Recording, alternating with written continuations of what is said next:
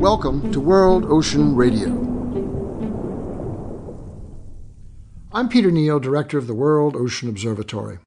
Banks are at the functional center of the global economy. Central banks, banking consortium, investment banks, and local banks that supply the financial wherewithal to start, operate, expand, and innovate. They are, of course, conservative, risk-adverse, and guided by consensus, regulatory concerns, and profit. As such, they have ceded much innovation finance to venture capital, and by so doing have perpetuated past behaviors, demonstrated returns, and careful investment that is valued only in the balance sheet, shareholder distribution, and short-term prospect.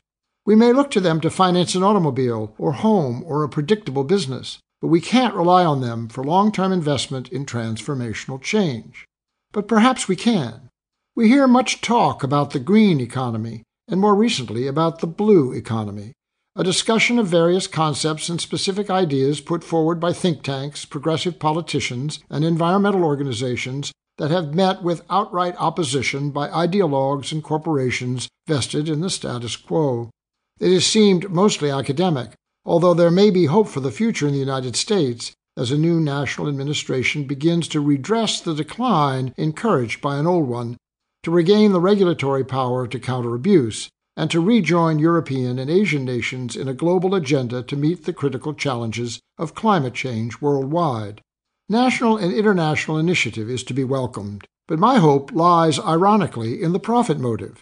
That is, in the prescience of some corporations and institutions, even banks, to see that the green and blue elements envisioned are actually good business to be adopted immediately as part of a stream of accelerated change. Here are some encouraging signs. Some governments, central banks, and corporations have begun to define and accept guidelines for mandatory climate risk disclosures to be used by institutions and investors for assessment standards that balance risks such as technology, market, and reputation against opportunities such as efficiency, energy consumption, emissions, modified goods and services, market access, and resilience over time. This equation, if used to analyze and plan accordingly, could result in a new and transformative recalculation of cash flow, financial impact, and return on investment. This approach is being advanced aggressively in the United Kingdom, where, according to a Bloomberg News report, the government expects 100% of premium-listed companies such as BP and Royal Dutch Shell, energy companies, quote, with heavy engagement in offshore oil and gas, to have such disclosures in place, unquote. The UK Treasury suggests that more than 90% of banks and building societies and 89% of insurers will have accepted this behavior by 2022. Europe provides another example. BNP Paribas, a French bank with global engagement, has recently established an exchange-traded fund that focuses on an equity performance index of companies that, according to its announcement press release, demonstrate sustainable exploitation of ocean resources and responsible stewardship of the marine environment. 50 large capital companies participating in the blue economy, equally weighted, companies in 5 categories: coastal livelihood, energy and resources, fisheries and seafood, pollution reduction, and maritime transport.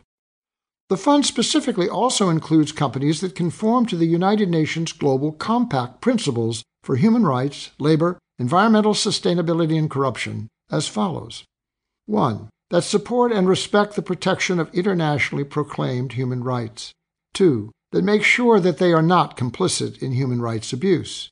3. That uphold freedom of association and recognition of the right to collective bargaining. 4. That eliminate all forms of forced and compulsory labor. 5. That abolish child labor. 6. That eliminate discrimination in respect of unemployment and occupation. 7. That support a precautionary approach to environmental challenges. 8. That undertake initiatives to promote greater environmental responsibility. 9. That encourage the development and diffusion of environmentally friendly technologies. And 10. That reject corruption in all its forms, including extortion and bribery.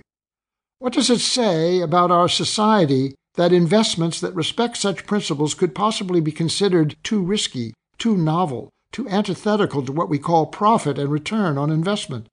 Should not every company, indeed every investor, expect and honor such standards? Who in good conscience would ignore the pollution and corruption that these principles address?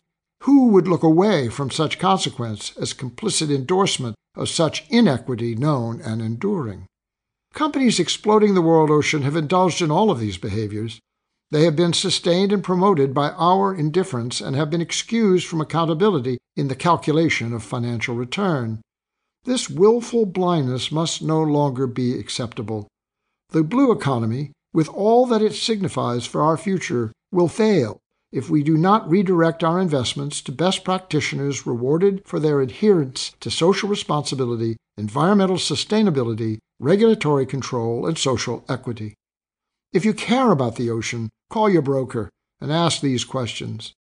There are alternative investments to be had, and the time to buy is now.